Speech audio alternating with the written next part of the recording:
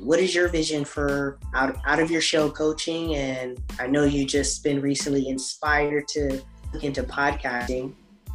Yes, I am very excited about doing some podcasting. You turned me on to the Anchor website, and so I just looked at that and created a profile, and that's as far as I've gotten so far. But yeah, just this idea of having a message, having something to say, and just being able to say it and put it out there, and people who want to hear it can tune in, and people who have heard enough can tune out. I love that.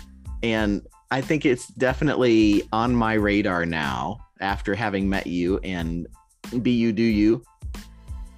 I love coaching, and that is something that I am excited about being a part of now.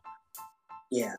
I have a mentor coach, and we are working on the vision for the future. And I would say that I have an overarching vision for Out of Your Shell to help people through life transitions.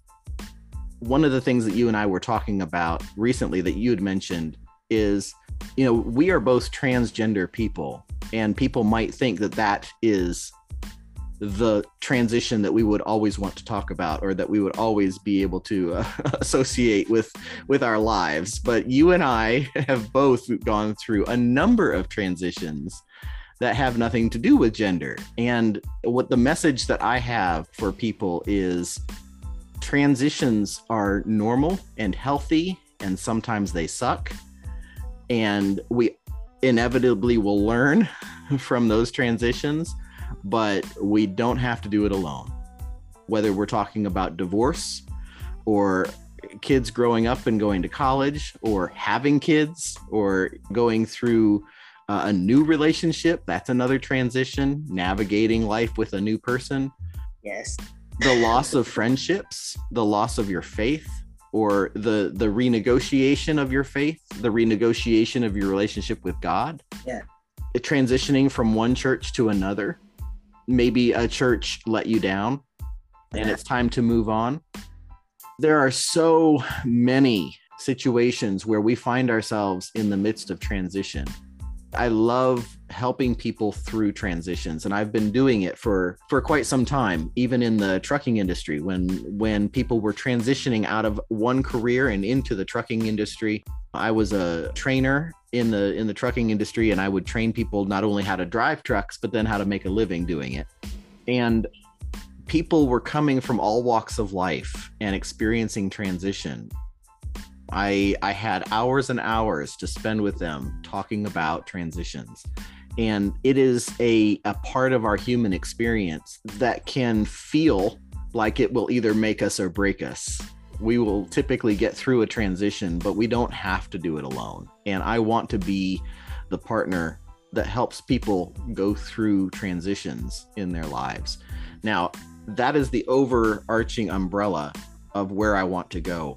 But the heart of me is touched by the people who are coming out to their very conservative Christian family as either gay or trans. When I go and do public speaking at various venues, churches and schools and conferences, the topic that I often talk about, and in sermons as well, is a parent's grief, and why a parent is so impacted by their child who transitions from one gender to another. And it's a conversation that's close to my heart, because my own parents had a really hard time with it, and we went through transition. When I came out to them, I lost them for a while. Yeah, both parties are transitioning. Yeah, your parents are transitioning, and you're transitioning. We are transitioning. It's a transition for everyone. Yeah, and it can be tough. Absolutely. But it doesn't have to be. I would say that my target client would be someone who is going through that kind of transition, whether it be a parent or someone who is coming out to their parents, or who has come out to their parents and their parents didn't handle it well. Someone who wants to have more understanding about how to offer grace One of the things that I tell people is that grace goes both ways. We have a tendency to think it's all about us, and it's not all about us. And it's hard to see other people's perspectives sometimes when we are going through so much in our own transition. It's hard to see our parents' perspective, but they do have a perspective. More often than not, their reaction is coming from a place of love. They just don't know what to do with it. They don't know how to handle it, how to get their mind around their child that they raised and that they nurtured and that they loved, who is making this kind of a transition. See, this is, yes, you get it. Even when I came out as lesbian at 18, I didn't extend that grace. It was all about me, which that's valid. But it wasn't until I went through my recent coaching experience with my own coach and mentor that I had to really take a step back and say, hey, this is about my mom and her process too. Just wrapping her mind around, like, I gave birth to a daughter. This is who I thought I knew. It's a process for us all, and it does come down to grace. It does. It goes on both sides: grace, patience, understanding, and seeing everyone's perspective. Absolutely.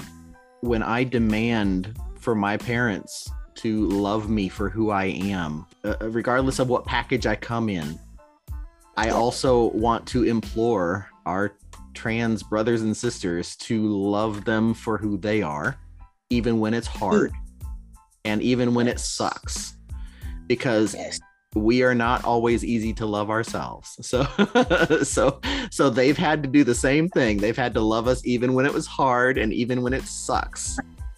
And so we can offer that same kind of love and grace and understanding that direction as well. Yeah. And you and I both know the value of having a coach to help us get through some of those things that are keeping us stuck. Yes. I'd still be stuck had I not invested in a life coach. I would still be looking for the opinions of other people, and I would still be stuck like it's all about me, Absolutely. But since I do have more compassion and understanding, for other people's perspectives, and everyone's entitled to their beliefs. Absolutely. It is what it is. You had a guest on your show recently who, clarify, this is not an invitation to get kicked and to get abused. There are boundaries that need to be set, but it is an invitation to keep the conversation going, because when you stop talking and you stop communicating with people that you love, you close the door on any new understandings that can develop from getting to know who you really are. You have to keep talking. You have to keep listening, and you have to talk in such a way that you will invite other people to listen to you. Because if you're only using the you always and you never kind of language, people are going to stop listening to you. Essentially, it's as bad as, not talking at all. Sometimes it's worse. And so keeping those lines of communication open takes intentionality, and it takes grace, and it takes questions and curiosity. Tell me where you are seeing, the threat here. Tell me how I can share this journey with you. Yeah, you're so right. I mean, you said it perfectly. And then just to add to that, I just want to encourage our transgender brothers and sisters and the community in a whole to be open to the person asking the questions. Because what I find, sometimes is that we get angry over the questions that are being asked. And it's like, it was challenging for me to wrap my mind around being transgender, So just imagine someone who's not familiar with the community, they do have a lot of questions. So just be patient with the questions that they do have. We immediately want to get offended by the question. And I mean, come on, be honest. I can tell if someone's being a jerk or an asshole behind the question. But there are a lot of people, more so than not, that just have genuine questions and want to know. They're curious. We are curious human beings. Absolutely. It's normal. I don't get offended if someone asks me about particular surgeries. bottom surgery. Like, I don't get offended by that stuff because I know it's coming from a genuine place of curiosity. Yeah, I think there are people who are called to be educators, and I think you and I are probably two of those people. And there are people who are not called to be educators. And so I think even if you don't want to talk about it, just offer grace and find a nice way to say, that's a really good question. Let me offer you a resource where you can look at the various types of bottom surgery that happen for transgender folks or something like that. You don't have to answer it for yourself, but just to not slam somebody for what an inappropriate question. Sometimes that goes a long way. Yes. Like I say all the time, you have a choice if you want to share your story or not. Like you said, hey, I can connect you to a resource that can give you more information about that. I don't know if it's just the social media era, but I'm seeing a lot of videos that are like that.